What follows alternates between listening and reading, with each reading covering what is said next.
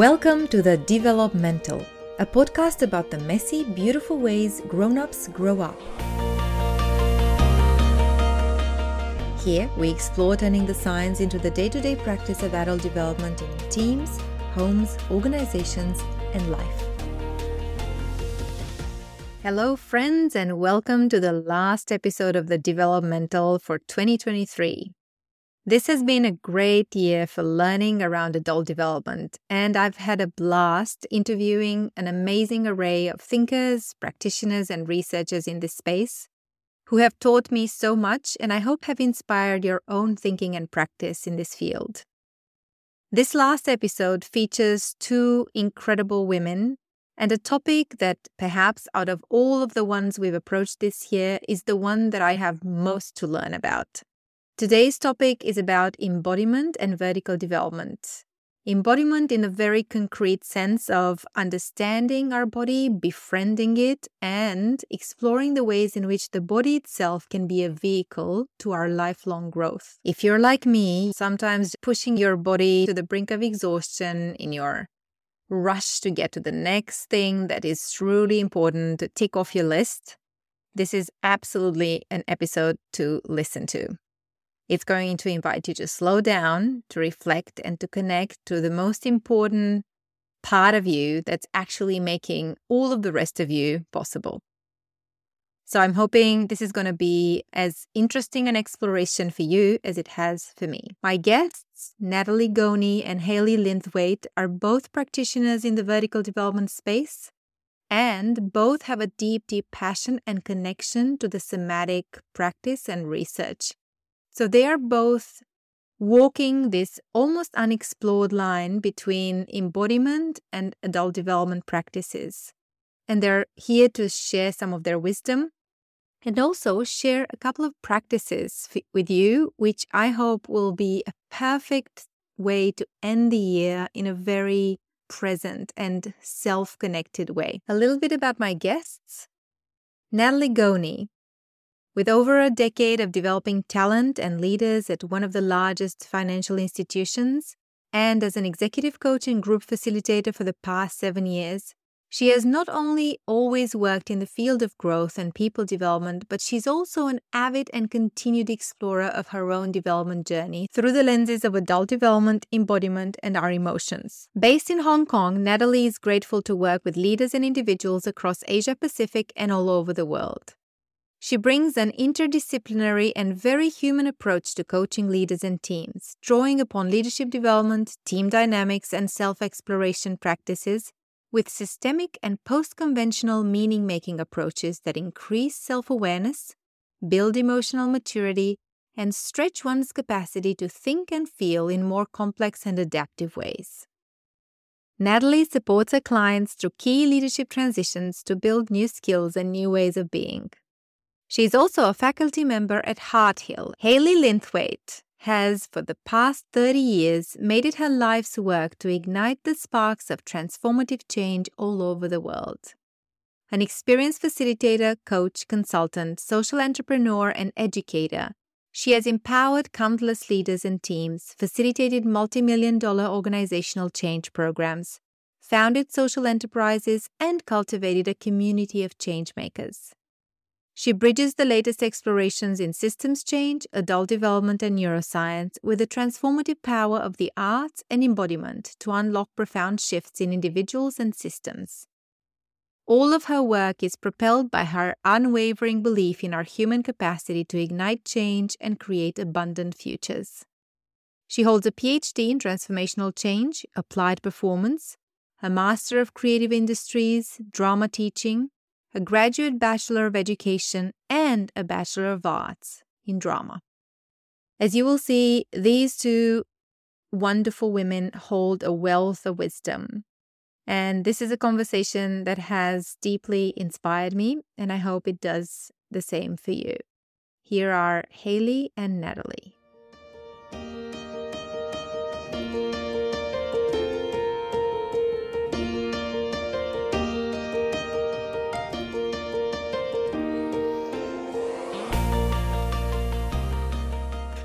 Wonderful women, Hayley and Natalie. So good to see you both. and so Good morning. Good morning. Lovely to be here. Mm-hmm. I'm so excited to finally have you both in the same space. Because we've been nerding out separately, but this is actually the third time. See, that's wishful. That's my intention already there. The first time where all three of us are in a Zoom room on two continents. Natalie, you're in Hong Kong, and Haley and I are here. Haley's in Brisbane, and I'm on the sunny coast. So welcome to the Developmental. And I was saying when we were setting intentions before we started the recording that my big intention today is to learn. I think I've got a lot to learn about this topic of embodiment and what it means and what its impact is on our lifelong growth. So I'm very excited to invite both of you to bring some of your wisdom in, and maybe start with the first question that is always my first question. How do you get to do the work you do? Because I always think we somehow do work that is embodying in some shape or form our essence. Hopefully we get to that place. So how did you get to do the work you do in this space of embodiment? I love it. I can see it staring at each other going, who's going to speak first? Go, Haley. So thanks, Natalie. It's Haley here, yes. And of course, Alice, I've been thinking about this because I could take back to the dance classes that I had as a young person. But if I synthesize a long-ish relationship, apart from having nearly 50 years of being in a body, arts practices is what brought me into a more formal relationship with embodiment. So my background has been in dance or physical theatre, even sort of facing fears in relationship to heights and engaging with circus. And I think if I think about vertical development and embodiment and that idea of pushing through or meeting our limitations and extending those, certainly flying trapeze was that experience for me. So it was the first time when I realized, actually, I'm afraid of something, but if I keep turning up, I could learn or transcend or move through. So I did that for 18 months, but anyone who's listening to this who was part of that journey with me will be able to attest that I never stopped weeping for the 18 months. So the tears weren't necessarily emotional, but they would just literally be like a physiological response. But I did get to achieve tricks and skills that I didn't have at the beginning. So it was an interesting journey, sort of, I suppose, circumnavigating my emotional system in order to still progress physically. And that's, again, 15 years ago. But my current relationship with embodiment has come out of a gift with COVID. So a very particular relationship with a company called the 360 Emergence.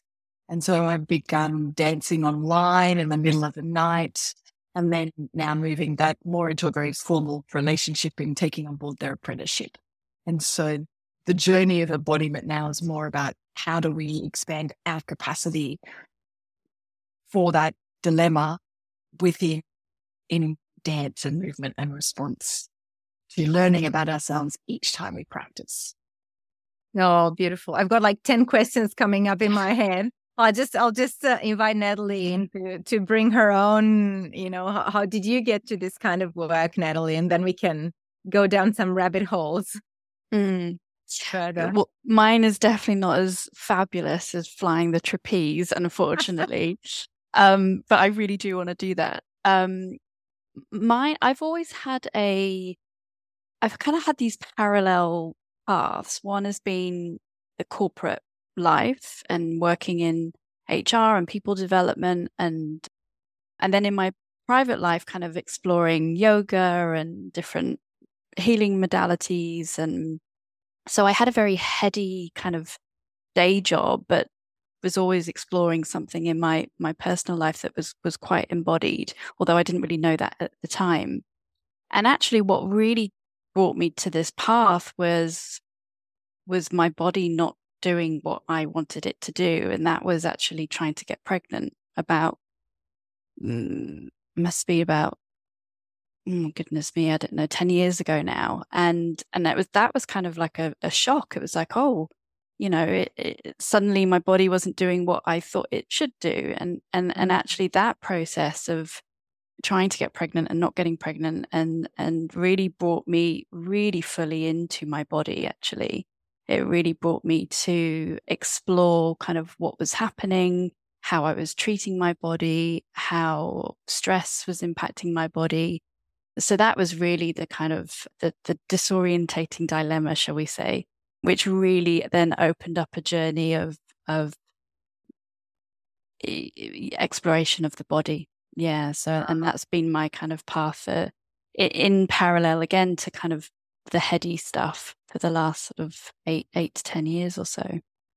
Yeah, that resonates so deeply, Natalie. And it makes me think of something that growing up, I thought it was a good thing. And I kept saying it as a matter of pride that, my body is this vehicle that carries my brain around. And now in hindsight, I'm thinking, oh, how dysfunctional that way of looking at myself used to be. But I'm hearing in what you're saying almost this belief that we're taking our body for granted, and it's kind of assumed it's there doing its job. And then when it doesn't, that kind of forces us into a different reckoning with it as way more than a vehicle to carry our brain around. Have I got that right? Yeah, and it's almost like, I think sometimes what brings people to embodiment is this realization of disembodiment. Yeah. And what I really realized was, because I was in a very kind of intellectual environment and I was flying around the world and facilitating programs and working with really smart people and solving big challenges, and I was really pushing my body. I was ignoring, the things that it needed, and so there was that process of coming from, there's a disembodiment feeling here. I'm seeing you nod there, Haley. Any thoughts? Oh yes, and now I've got at least 10 questions to respond to that, and there's a snap and a ditto in having experienced my own journey of infertility and my body not achieving what I would like it to do. And then the journey that led, even in an intercultural context, and exploring different possibilities or different cultural responses to those kind of journeys. But where I really... Do you want to say more about that? Well, yes. And I want to recognize and say, Natalie, thanks for bringing that storyline in. I mean, I'm just thinking about when we talk about embodiment and that idea of flying around the world and working with leaders in a heady component capacity, one half of my PhD took me into Papua New Guinea. And so I was working with leaders there in a very different context. It was a sexual health education program. And so your relationship to your body is very different when you're having to collect water every day because there's no running water or electricity, or it's, that survival and thrival in, it brings you into a new relationship with your body. So also working with people who have a different relationship with their body is interesting in terms of a feedback loop from the outside in, as it is from working in that inside out. And disembodied is nearly it's a concept in some cultures and not in others. I suppose it's like all concepts. Mm-hmm. Mm-hmm. What does disembodied mean for each of you? Because I've thrown the word in, and I know our topic is embodiment, but I'd love us to articulate a bit more concretely what that is and what it isn't. What does it feel like when it's not there? So maybe let's start in reverse. What is disembodiment for you? What does it feel like? So I notice you've got your hand on your chest there, Alice. Yeah. Yeah, I think it is that feeling of taking our body for granted and it being the vehicle that gets us to the next meeting or the next holiday or whatever it might be.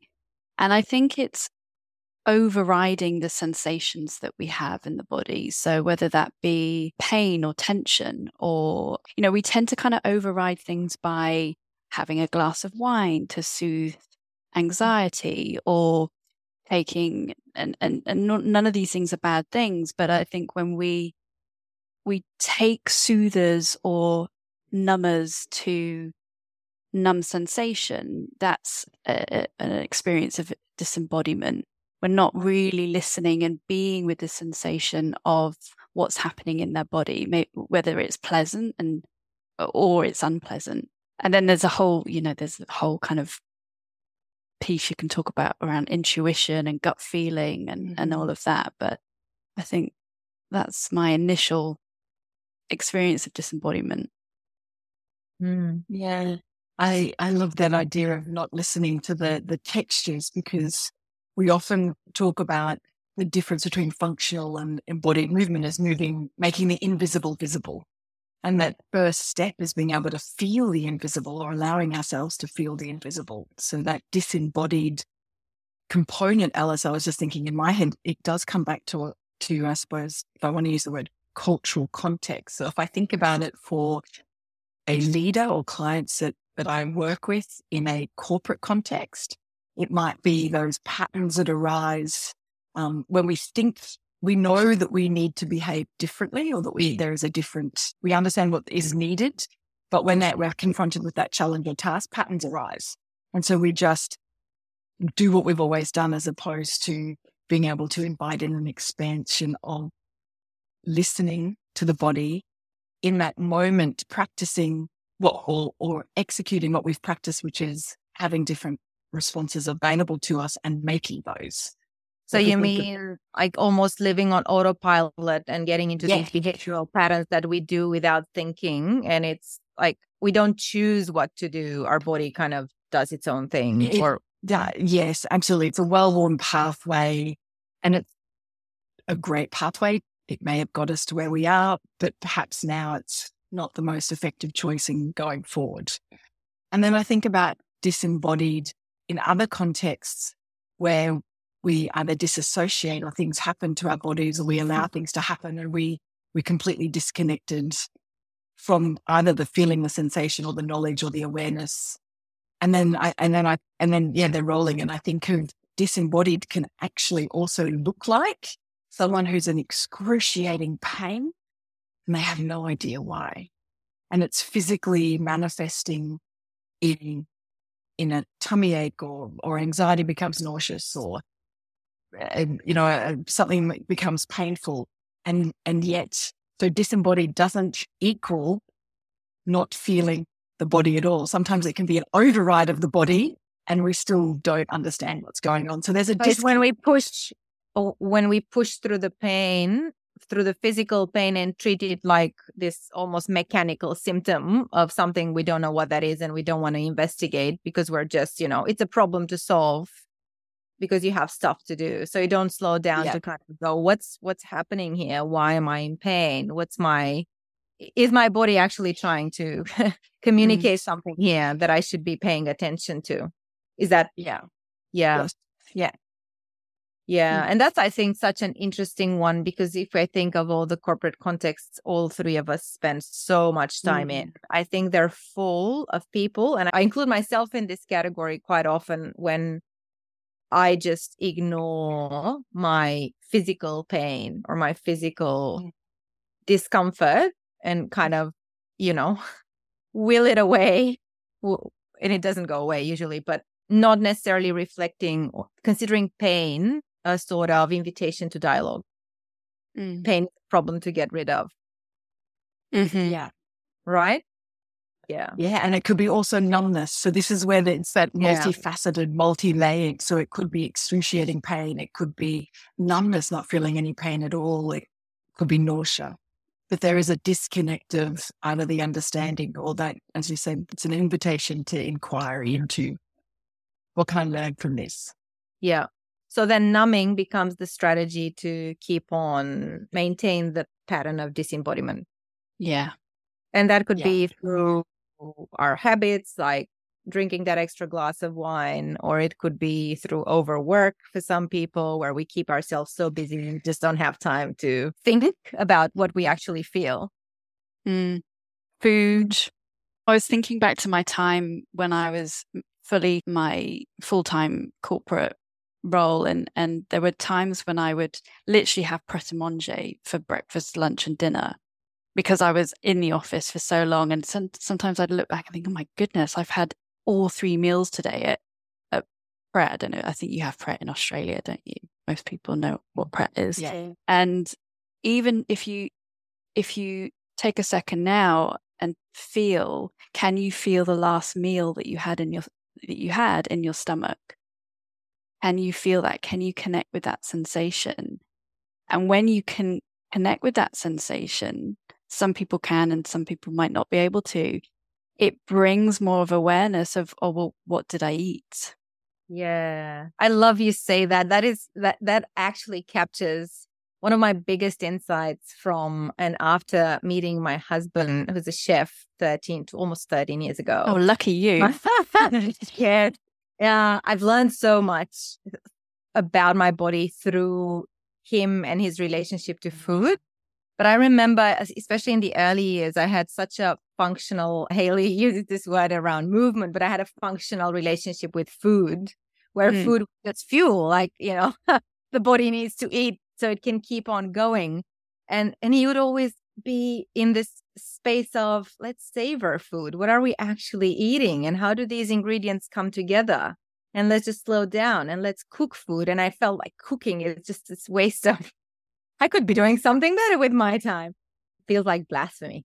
But it's just such the moment I was able to realize that I've eaten something really good for my body and felt that 10 hours later in my body, that was like this big breakthrough moment. So when you said it now, I thought, yes, this is actually maybe a step towards embodiment.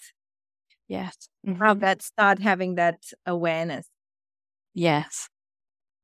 So what else is embodiment? Like we've looked at disembodied and what that feels like. So we're starting to veer toward what does embodiment feel like? And what is the value of it really? Why would we do all this effort to step back or come back into our own bodies? Who wants to go first? I think we're both smiling at each other. I'll say one sentence and then, I mean, for me, it's the conscious and the subconscious. It's a way to really draw awareness. So even if I was to reduce embodiment to one word, I'd probably choose awareness, becoming aware.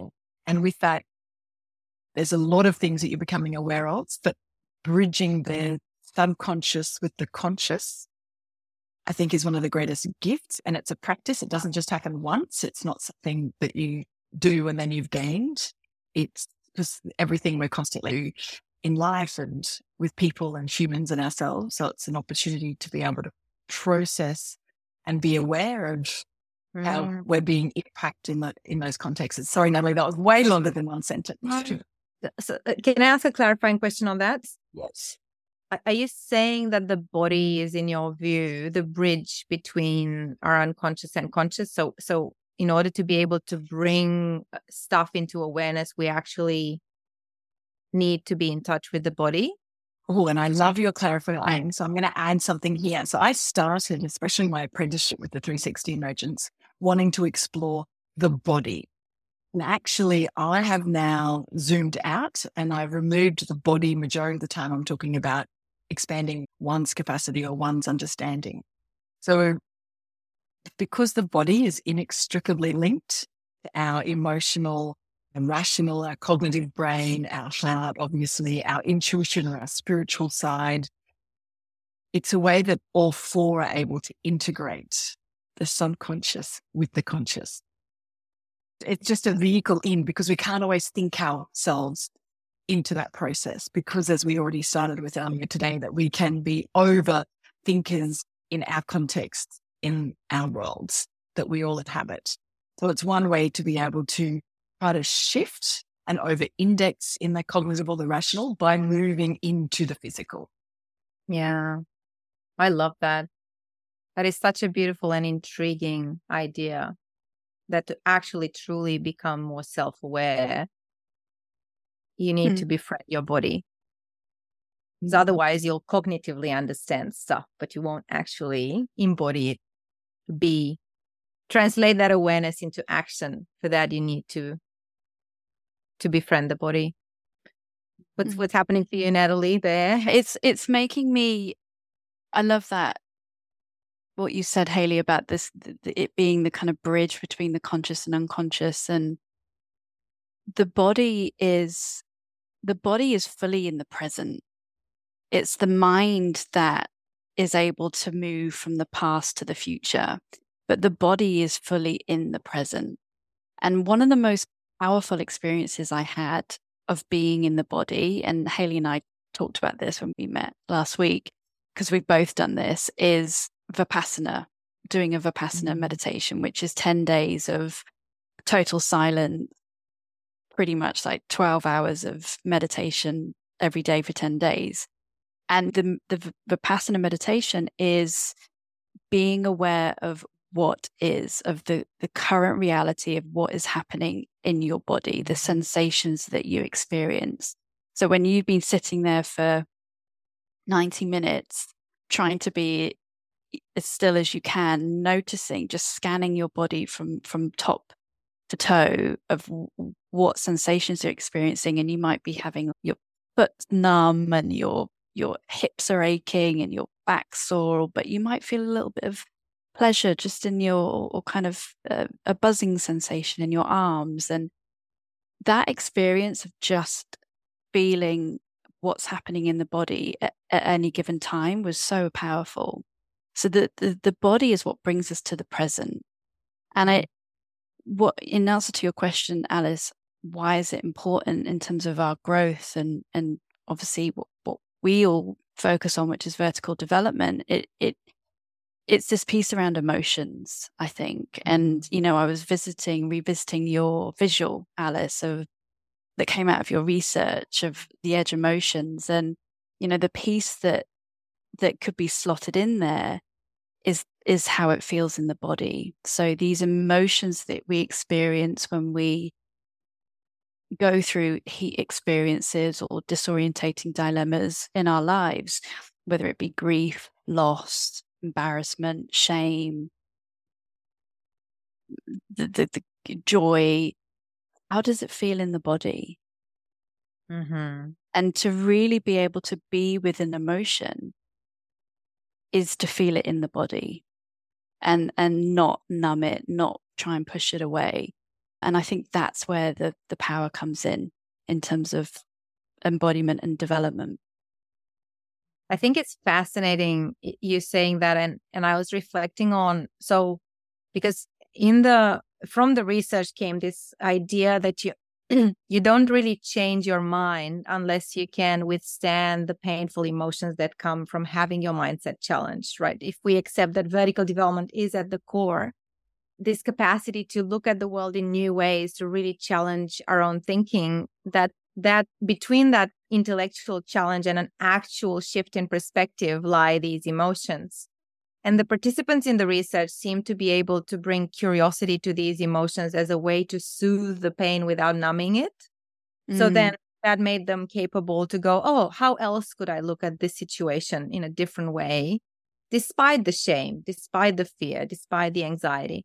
But then when I tried to translate the research into some sort of practice to bring in organizations, what I found was that people can't really conceptualize these emotions. They can't even name them quite often. So they feel them in the body.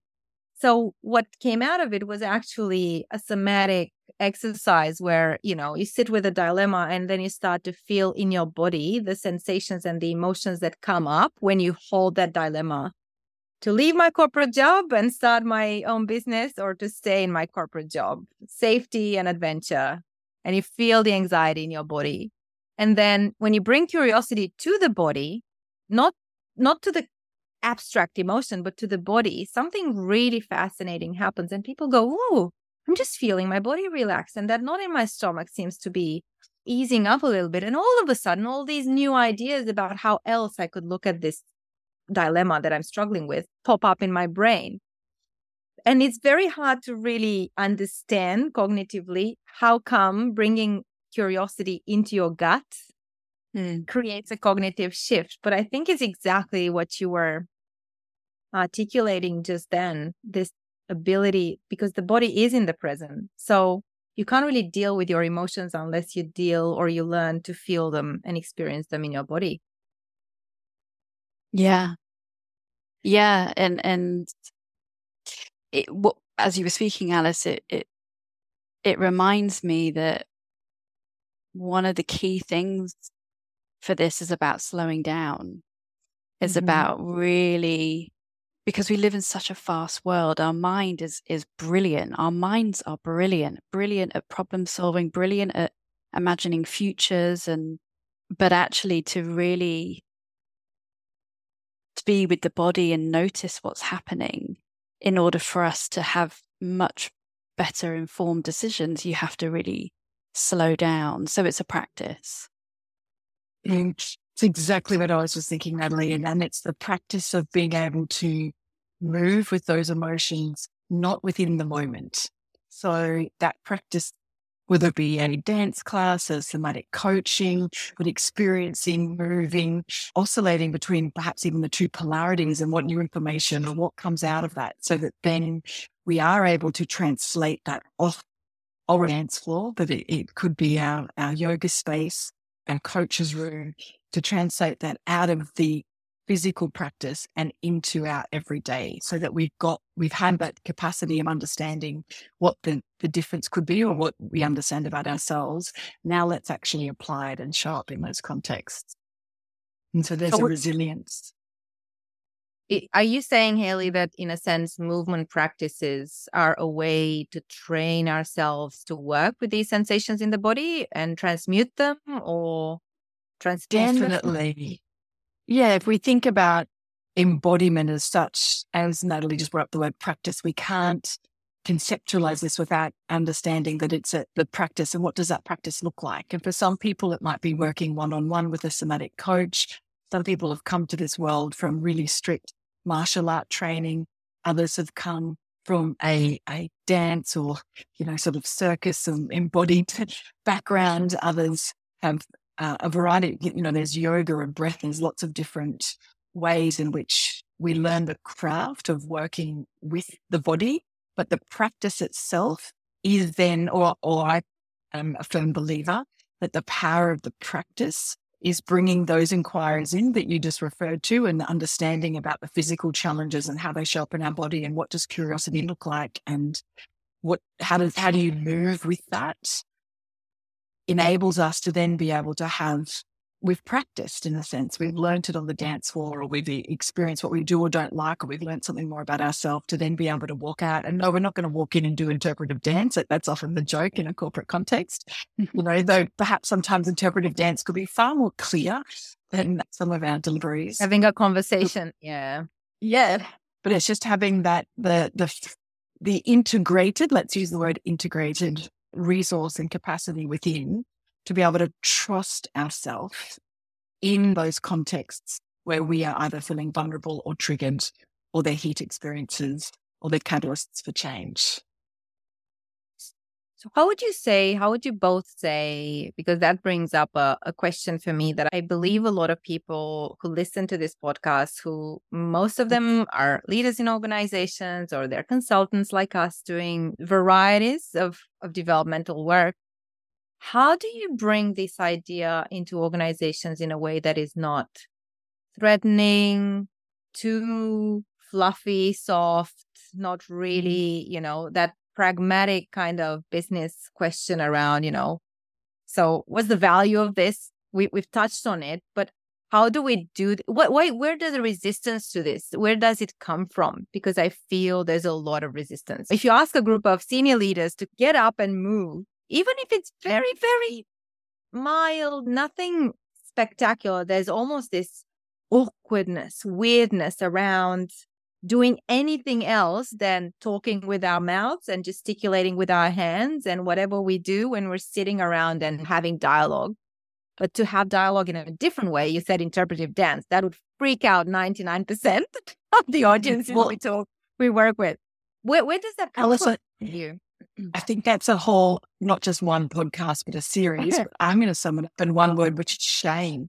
We become ashamed of our bodies. We've been either conditioned, and we've held on to shame of either the way that we move or what that move could be interpreted. Or I was just reading some of my research. I ran a leadership laboratory earlier this year and had reflective practice within there. So I was reading some of the reflections from the participants.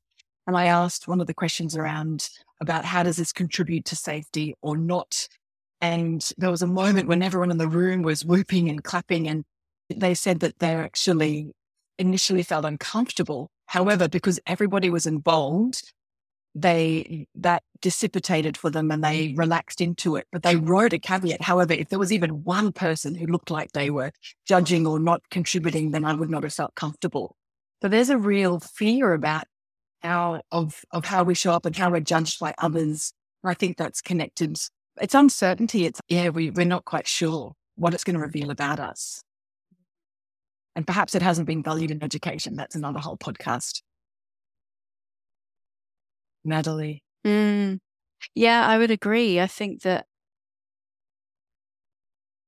in society, the body is seen as something that's wild and perhaps even primal and shameful in some ways. And if you think about the kind of traditional work environment, it's very contained. We wear suits, we wear ties, we wear dark colors. It really has been a disconnection of the body. Let's totally take the body out of this environment, really. But it's always been there in underneath, in the way people dress and how they use their body in interactions or presentations, but it is very contained. So I would agree with Hayley. It's this sense of shame and what we attach to the body around its wildness and its unpredictability. So I think there's a little bit of fear there about what might happen if we bring the body in, and how appropriate is that. And the other word that comes up for me is boundaries. I think most of us have not really been taught or understood how we have boundaries around our body and communicate those and what's acceptable for us and what isn't around closeness, space, touch, all of those things. So I think it brings up a lot of that of perhaps I won't be able to hold my boundaries, or will someone else be able to hold their boundaries?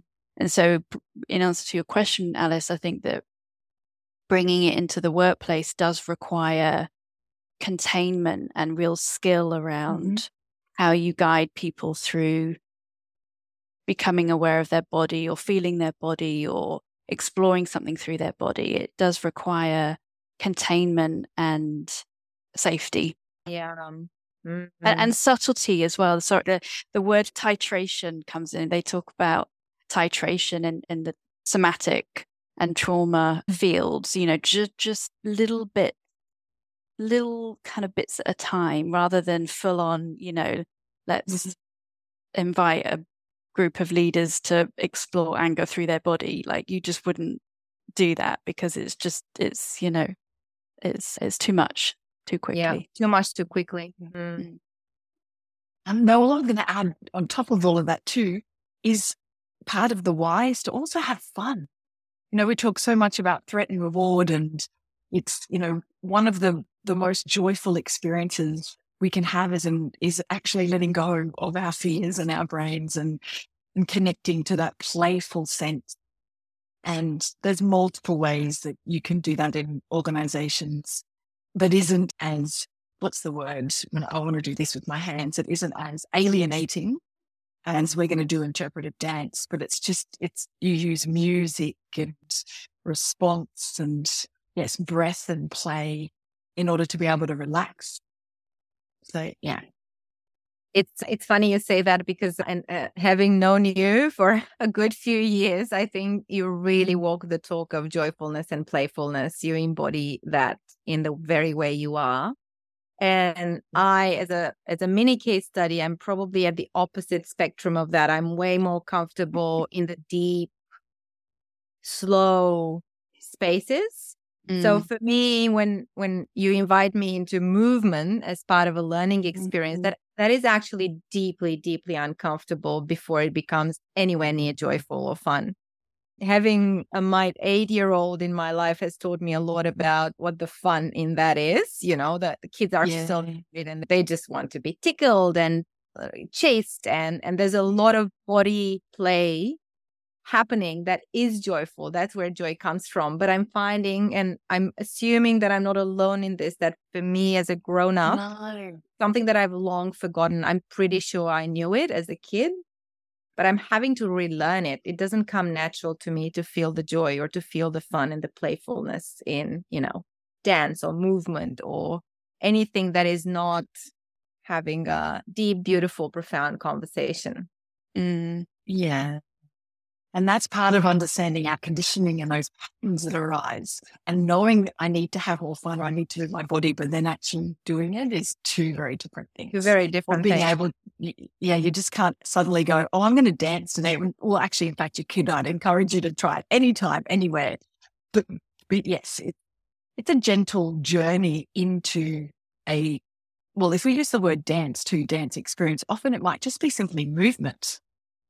So there's a variety of different ways it could look like in different contexts, from large rooms who, you invite into movement, but there's music and there's perhaps a physical challenge. I know that there was one room of law firm leaders from around Australia that I ended up in an activity when they were increasing their heart rate, but we ended up having movement with music in a capacity that people did not, if they'd arrived that morning and you said, this is what you'll be doing today, they probably would have denied that they'd ever conceived possible, let alone afterwards. It's one of those things that's, because it's also novel, quite memorable.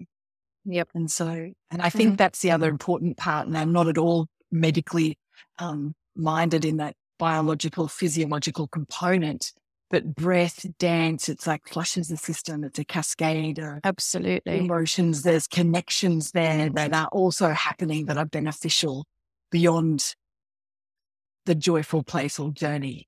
Yeah. And there is what we know about how we hold things in the body in terms of trauma, past experiences, movement, and things like shaking and dance and different practice we can do. The research shows that it does help move things through us. We let go of not necessarily the memories, but our thoughts about the memories, with what our nervous system is holding about the memories. And so there is, like, the work of Peter Levine, Bessel van der Kolk, all these really brilliant people who work in the body and trauma. It is a process of releasing that needs to happen through movement. So there's a healing component to it, and there's a growth component to it.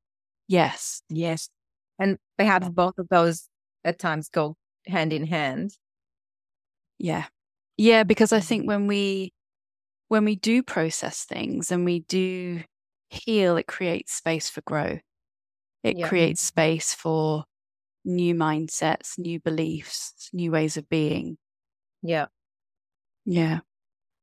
So in the context of organizations and mature leadership, which is what all three of us are really interested in, how do we cultivate wiser, more mature leaders? And in the vertical development or adult development research, there are certain ways in which we kind of recognize those mature leadership behaviors, things like meaningfully connecting with other people and being fully present and being able to sense. I love this word. We used it a lot, like, sensing into the system. What does that mean? And what do you actually use to sense into the system? Don't you actually use your body? So I'm thinking, if we were to, put ourselves in the shoes of a senior leader, kind of exploring, what might be the value of engaging into some of these practices. And I know that both of you have a bit of an experience for us as a practice. So we don't just talk about this stuff, but we also experience it a bit later on in this conversation. But what would a leader become capable of doing if they had a better, more conscious, more harmonious relationship to their own body? What are the things that come to mind for you when you think of that? And I'll be happy to kick us off because I've got a very recent example in mind. I've come from a workshop that I ran with an organization in the Middle East, a very, very interesting cultural context for me. And speaking of the body and containment, there are a lot of boundaries around that in that context. And this was on almost a year-long program, and there was a graduation ceremony where leaders presented an experiment they ran through the program where they applied some of the program concepts to a challenge or an opportunity that they identified in their own leadership. And this one leader he set out to better understand his own relationship to himself and the impact he was having on other people. So he ran this experiment for 8 weeks. He had one question that he contemplated every week, and he journaled on it. Things like, when did I feel at my wisest this week, and what did that actually feel like, and what did I do? Or what kind of impact did I have on other people this week? And as a result of this journaling, he actually got in touch with his body and a lot of emotions. So he ended up putting all of these emotions that he found in two big buckets. And he said, it actually blew my mind a little bit to find there was so much emotion and sensation in my body, which I got to without actually inquiring about the body. Things like, exhaustion, and how my own exhaustion is then impacting how short I am and impatient with the people around me, and how that actually creates conflict or amplifies conflict. When I'm not exhausted, when I'm in a good place physically, I have a completely different type of approach, and I'm more patient, and then people respond differently. So this whole connecting how you feel in the body with how you behave, and then the impact that you're having, that was a whole discovery journey for him. So I was thinking perhaps for him, one of the benefits was that he became way more aware of the signals in his body that were telling him, today is not a good day for you to run this or have this very difficult conversation. Maybe do it tomorrow. Maybe go to bed earlier. They were also wearing a biometric device telling them how much they were sleeping. And as a group, they were sleeping very, very little, or less than 6 hours per night, which again was a big insight for him, but for others in the group as well, as to how our exhausted body is actually not responding in the best way. So I was thinking perhaps that is one benefit, but maybe there are others. What else do you gain? What else do you become capable of doing as a leader from investing time and energy to befriend your body? One of my favorites, and you introduced the word, Natalie, titration. So one of my favorite things to talk about when we try to understand what does expanded capacity look and feel like is this idea of self-regulation. So as you just described, you're aware of those triggers, so you're regulating yourself in that moment, and you talked about the impact and awareness of that leader for themselves. So to add to that, it's then of others around them. So understanding how they impact the nonverbals in their communication, or how they're creating a space and holding themselves. I mean, if it's productive disequilibrium, how are they holding a space for their team to sit in productive disequilibrium whilst they are also in productive disequilibrium? And that's not just a conceptual thought, that's emotional and physical. And so it's that capacity, I would say, is one of the many. There's multiple benefits, but let's go with that one, from self to themselves with others. Yeah, I would agree. It really is about that relationship to self. And when we have a closer connected relationship to self, we're able to understand our impact with others. So I think there's a couple of things. One is sustainability, like our ability to perform in a way or show up in a way that is sustainable. I've worked with people in the past that they've been promoted into a bigger role because they've been high achievers, they've been subject matter experts, and they fall into the trap of working harder and longer in order to operate at this more senior level, because they're trying to just do more in terms of their expertise and what they've previously been rewarded for. And it's not sustainable, because they are moving out, like you say, Hayley, out of this, what we would call the window of tolerance, and it's getting smaller. Exactly. And the window of tolerance is our state of kind of homeostasis. It's when our body is feeling calm and grounded, and we're able to self-regulate. And when we move out of that, that's when we often move out into fight, flight, freeze, or fawn. And there's a wonderful therapist and illustrator actually called Lindsay Brahman, who creates these beautiful illustrations of what happens from a sensation perspective when we move out of the window of tolerance and into these different states. So I think it's the sustainability of being able to show up in a way that is healthy and that you are proud of and makes a positive impact on other people. Yeah, I love that. And I also love the growing list of resources for the show that you're throwing in. So self-regulation, self-awareness, broadening our window of tolerance, or learning how to stay within our window of tolerance. Or get back there. Return to it. What popped to mind as you were both speaking was also perhaps decision making. And I've heard leaders who talk about how you marry intuition with reason and analysis in a business context, and particularly in context of ambiguity where you have insufficient information to make a purely rational decision. That's where the gut starts to kick in as a factor in decision making. And then if you're not in tune with your body, it's hard to pick up those signals. Yes.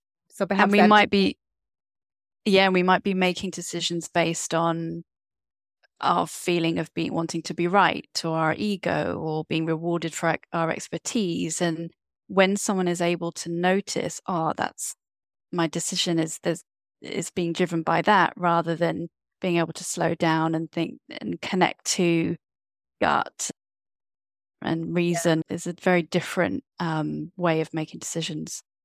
Yeah. And this also makes me think of something that in vertical development we talk a lot about, the idea of intention. What is your intention in being here today, doing whatever you're doing, saying whatever you're saying?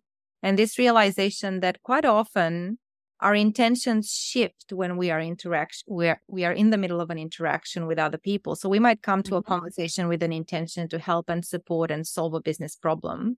But then within that meeting, we get triggered and we're not aware that we're being emotionally triggered. And our intentions shift to being right, as you just said, or proving the other person wrong, or having the last word. And then the whole dynamic of the conversation changes, and we're no longer solving the problem together. We're actually in a power struggle, and we haven't even realized we are in a power struggle.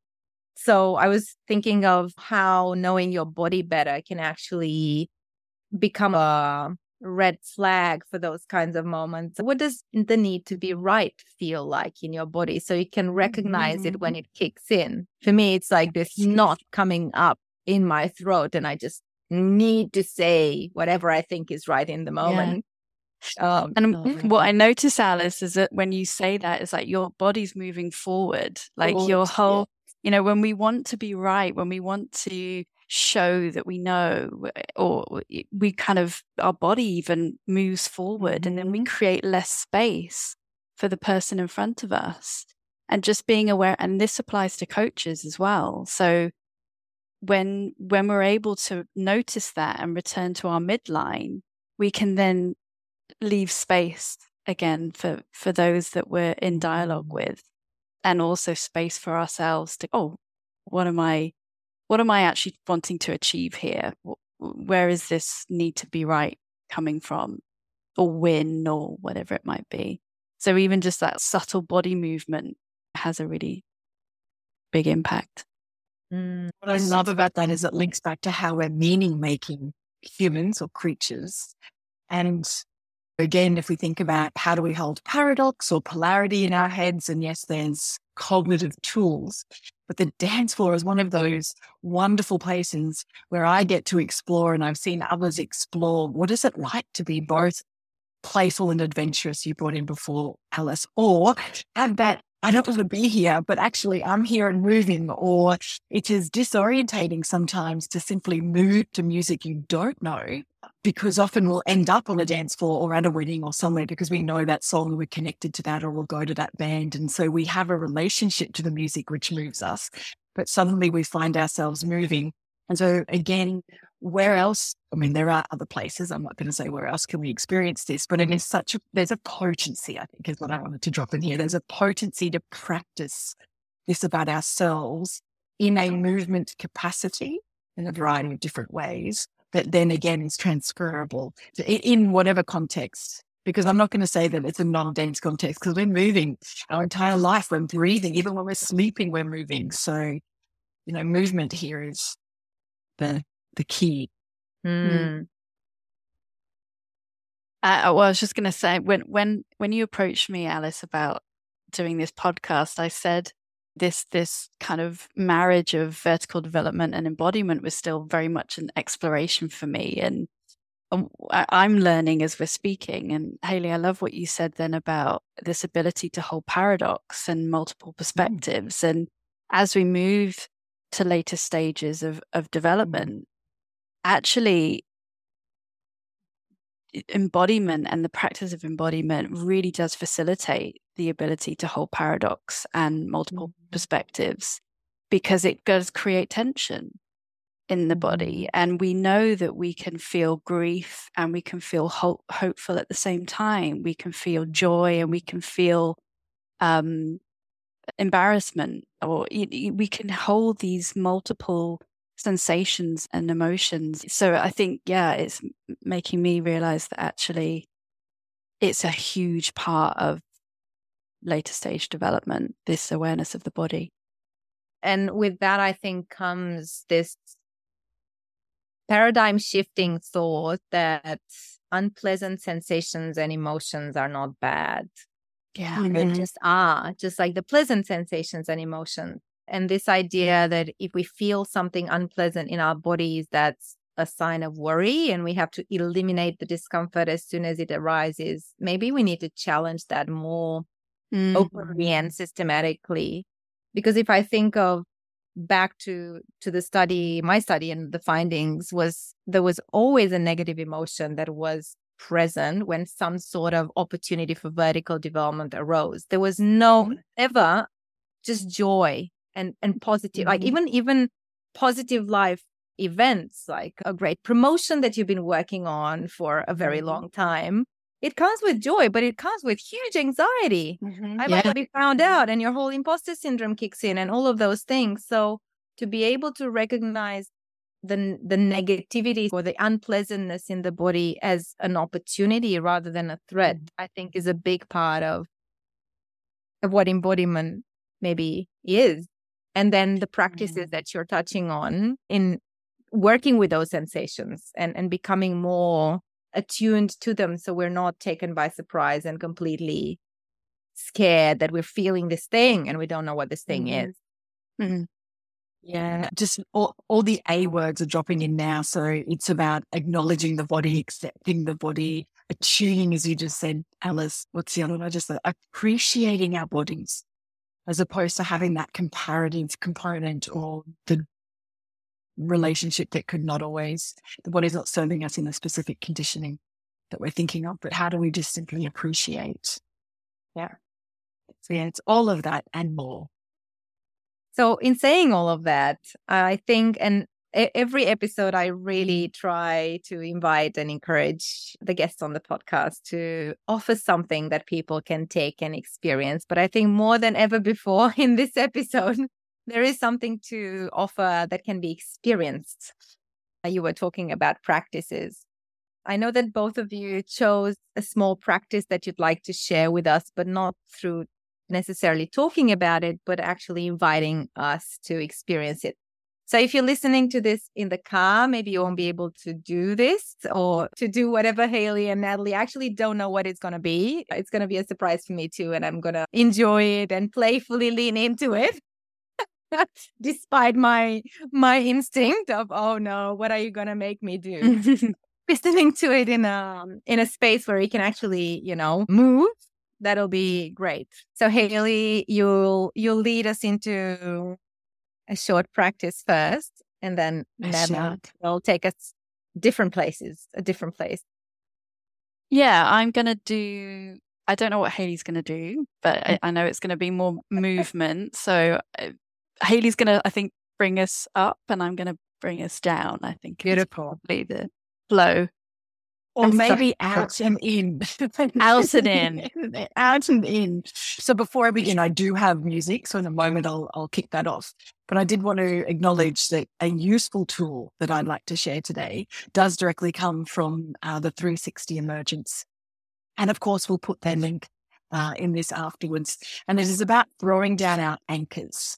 So it's teaching ourselves to hold those contrasting emotions in disorientating dilemmas or the heat experiences, or even just feeling emotions, as we've said, can be, turning that into a safe practice in our body. And this is one that I use regularly when I'm about to do something vulnerable. It's not just on the dance floor. So if you're ever experiencing anything that takes you outside of your comfort zone, or your nervous system starts to fire up, then I invite you to throw down your anchors. So we'll have a practice of what that is like. So whether you are sitting or standing, to invite you to just feel your feet on the ground. Just taking a deep breath in and an even longer breath out. And if by either my voice or the breath or the music wants to move you, then let it. So perhaps you might just start to walk or sway. Just bringing your awareness into exploring the weight of your body on your feet.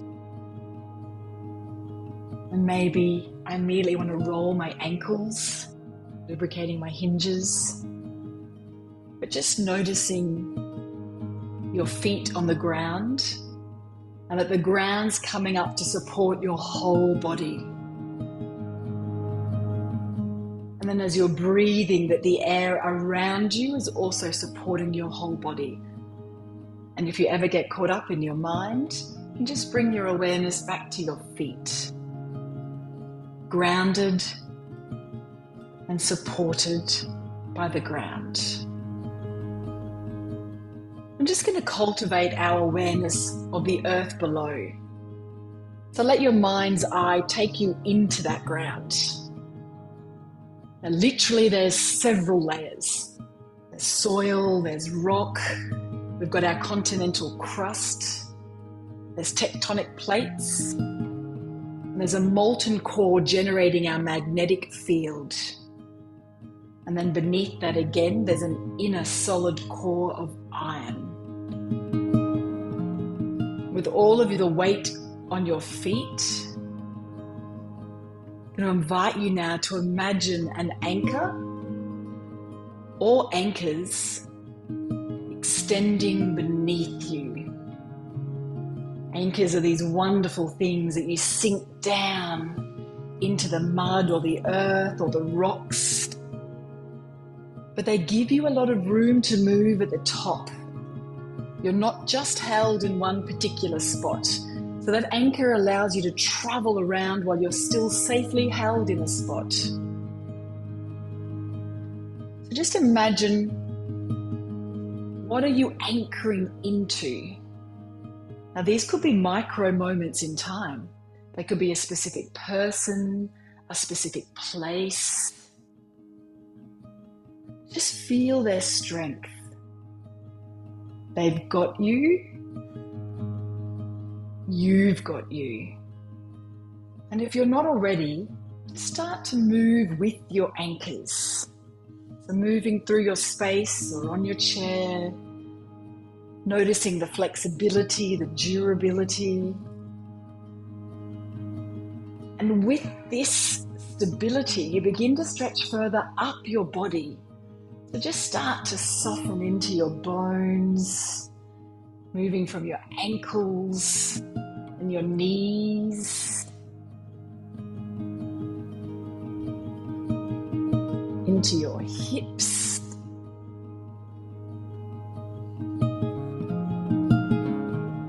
your center,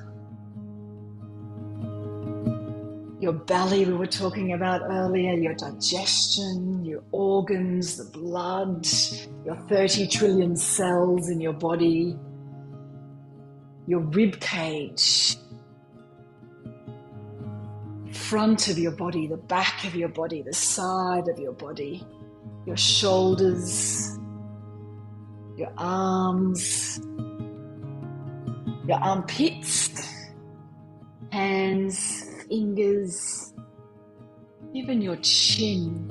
Just gently bringing your neck into the conversation with your body, into the undulation or the unfurling of your spine. And just dropping your head to your chest and gently rotating.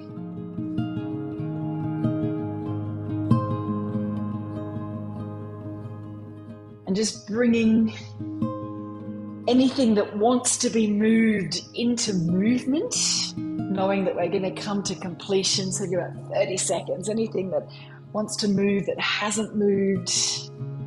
Maybe you want to change tempo or pace, conscious of the tone of my voice and this music. Maybe you want to shake it out, bring it into something that's more vibrant. Or maybe it's calm into that slowness we were just talking about. And bringing your awareness of breath back into your body. Bringing your awareness back into your feet. As your feet are touching the ground.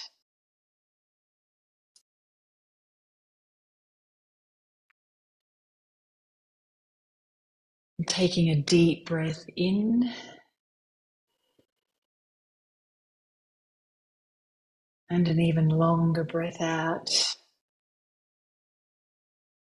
And just noticing what's alive for you in your body.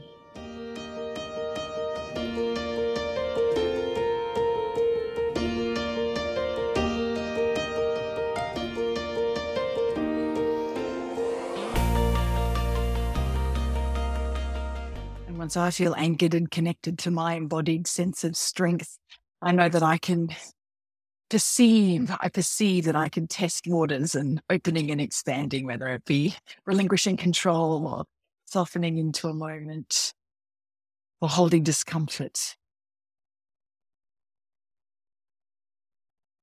I feel like exhaling, like a long. Yeah, always.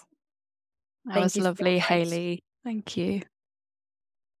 Thank you Thank so you. much for that gift. Okay. Well, we'll just take a few minutes now just to bring ourselves inwards, shall we? So we can bring our conversation to a close. So we'll just do a few minutes practice of really sensation awareness and just noticing where we have space in the body. So if you have been standing up, coming to a seated position, in any seated position that feels comfortable to you, gently closing your eyes,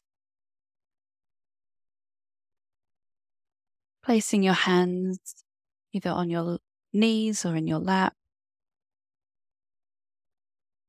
And if you've just done Hayley's practice, or if you've just come back from getting a cup of tea or some kind of movement, just noticing how that movement now feels in your body. Now that you're seated,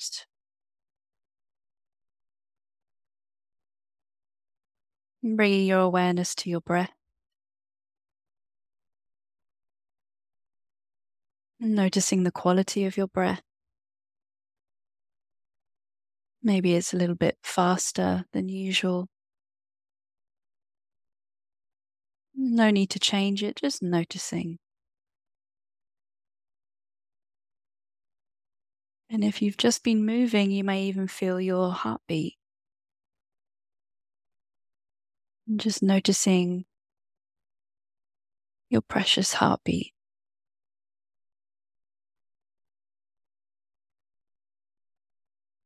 And perhaps even taking just a few deep breaths in through the nose and out through the nose.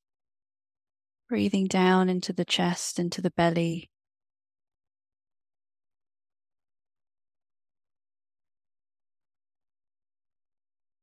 Just noticing again the sensations that are present in your body from the movement. You might notice some warmth, some tingling, some buzzing, or you might not notice anything at all, and that's perfectly okay. And bringing your awareness to your head, your forehead, noticing any tension in your brow, and seeing if you can let that soften just a touch. And bringing your awareness down to your face, your cheeks, your chin, your jaw. Noticing any tension as you scan down through your neck, the back of your neck, your shoulders. Continuing to breathe however you want to breathe as you scan. And bringing your awareness down through your chest, your back, your belly, your hips,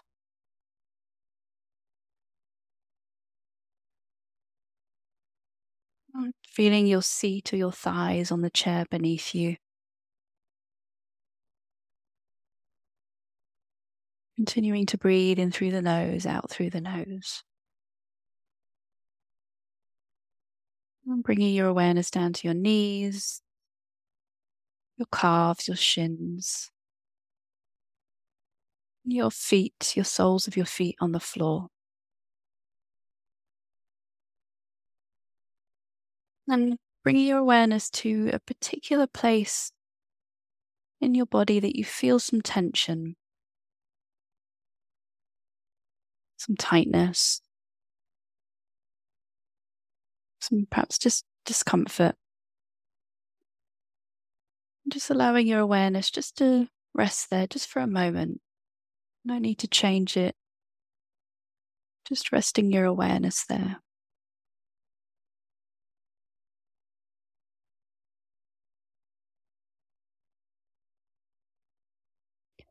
And then bringing your awareness to a place in your body that feels pleasant, feels spacious. Even just the absence of tension. So it might be a spot on the back of your hand, your arm or your thigh.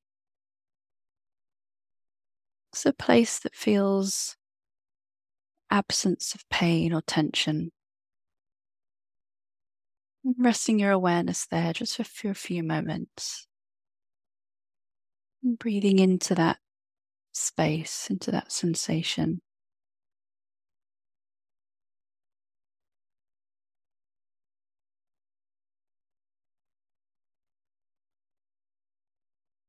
Noticing any sensations you feel by keeping your awareness there in that place of spaciousness.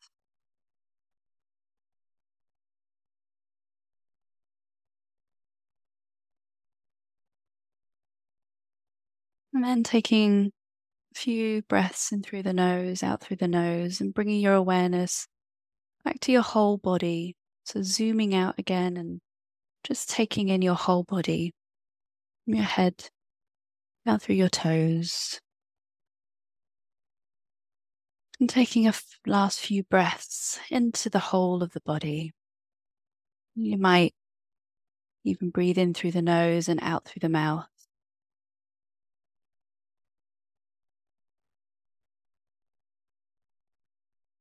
And then before opening your eyes, just wiggling your toes, your fingers, bringing a little bit of movement back into the body. Stretching if you need to. And then flickering your eyes open when you're ready.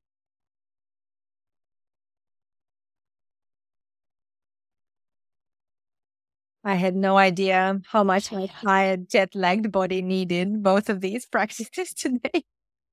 Thank you, Natalie. You're welcome. Thank you, Thank you, Hayley. Natalie.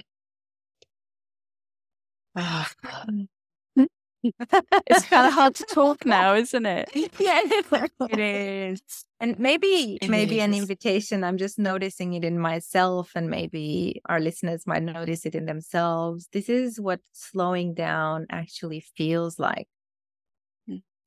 I don't feel sluggish. I feel just more peaceful and calm, and maybe more prone to listening now than I was 15 minutes ago. Beautiful. And We what probably might should have done this at the start, right? Yeah. we could have. We could have. We can always listen to this episode in reverse. Start with the end. It does feel like almost a natural close.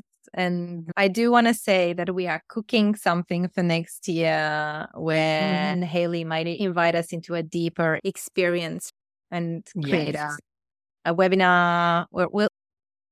We're not going to call it probably a webinar because it's going to be a very different experience from a webinar. It's going to be an experience. Yeah. So we can play with more of these modalities. Perhaps maybe just one last question for both of you as we close this conversation. What's your highest hope for this work you are doing and you're both so passionate about?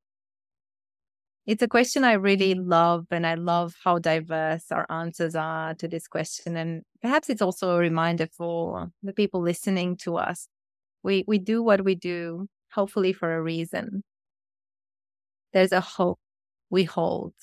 We sometimes maybe lose touch with it, but it's worth reminding ourselves once in a while what that highest hope is. I hope I'm not putting you on the spot with this. No, But yeah. I think I thought it actually comes quite easily for me. This is Natalie. I think it's really about it's in service of presence to life. Presence to life, presence to ourselves, presence to others. That's really it for me, and this word that keeps bubbling around as we've been speaking today is just aliveness, feeling alive with life. And to me, that's presence. So that's my highest hope with both embodiment and development work, is about being in presence with life. Yeah. So beautiful. I agree with that. And I'm glad that my physiological response, Alice, when you asked that question, is I nearly burst into tears because of that desire, yes, for the world and the aliveness and the presence, Natalie. But I immediately went home and thought of the humans that I care for deeply, and that it's not just a work, it's a lived thing for me as well. It's something that I cannot live without. And I don't know how I lived without it before my latest iteration in the last few years. But obviously, as we started, if we think at the beginning, I've been living with it all my life, just it's evolved in different forms and different capacities or different languages of how to move. But it's now about resourcing. It's the ability to feel resourced enough, yes, to live. So if we balance the two together, that capacity to face life with an inner resource to access that untapped resource. For everyone, I wish for this for every human who I care deeply about and all of those who are not met yet. Beautiful. And I've learned so much, and I've reflected on embodiment in so many new ways today. So I'm so deeply grateful to both of you for your wisdom, but also for the way you embody what we are talking about, even in the way you held this conversation and you held us and offered a bit of your practice. I just felt we are walking the talk, and this is perhaps ultimately what embodiment is, being what we're talking about. There will be lots of resources in the show notes, and obviously both Hayley and Natalie's websites, so you can read more and learn more about what they do and how they do it. And I'm very curious what this sparks for people. The comments that arise once these episodes go out, and the questions that pop up, and the reflections that come up are always fascinating. So bring them on. Deep, deep gratitude, Haley and Natalie, for being you and bringing this work into the world. I'm so grateful to know both of you. Thank you. Deep gratitude Likewise. for you, Alice. Yeah, beautiful, Natalie. Look forward to many more playful moments ahead.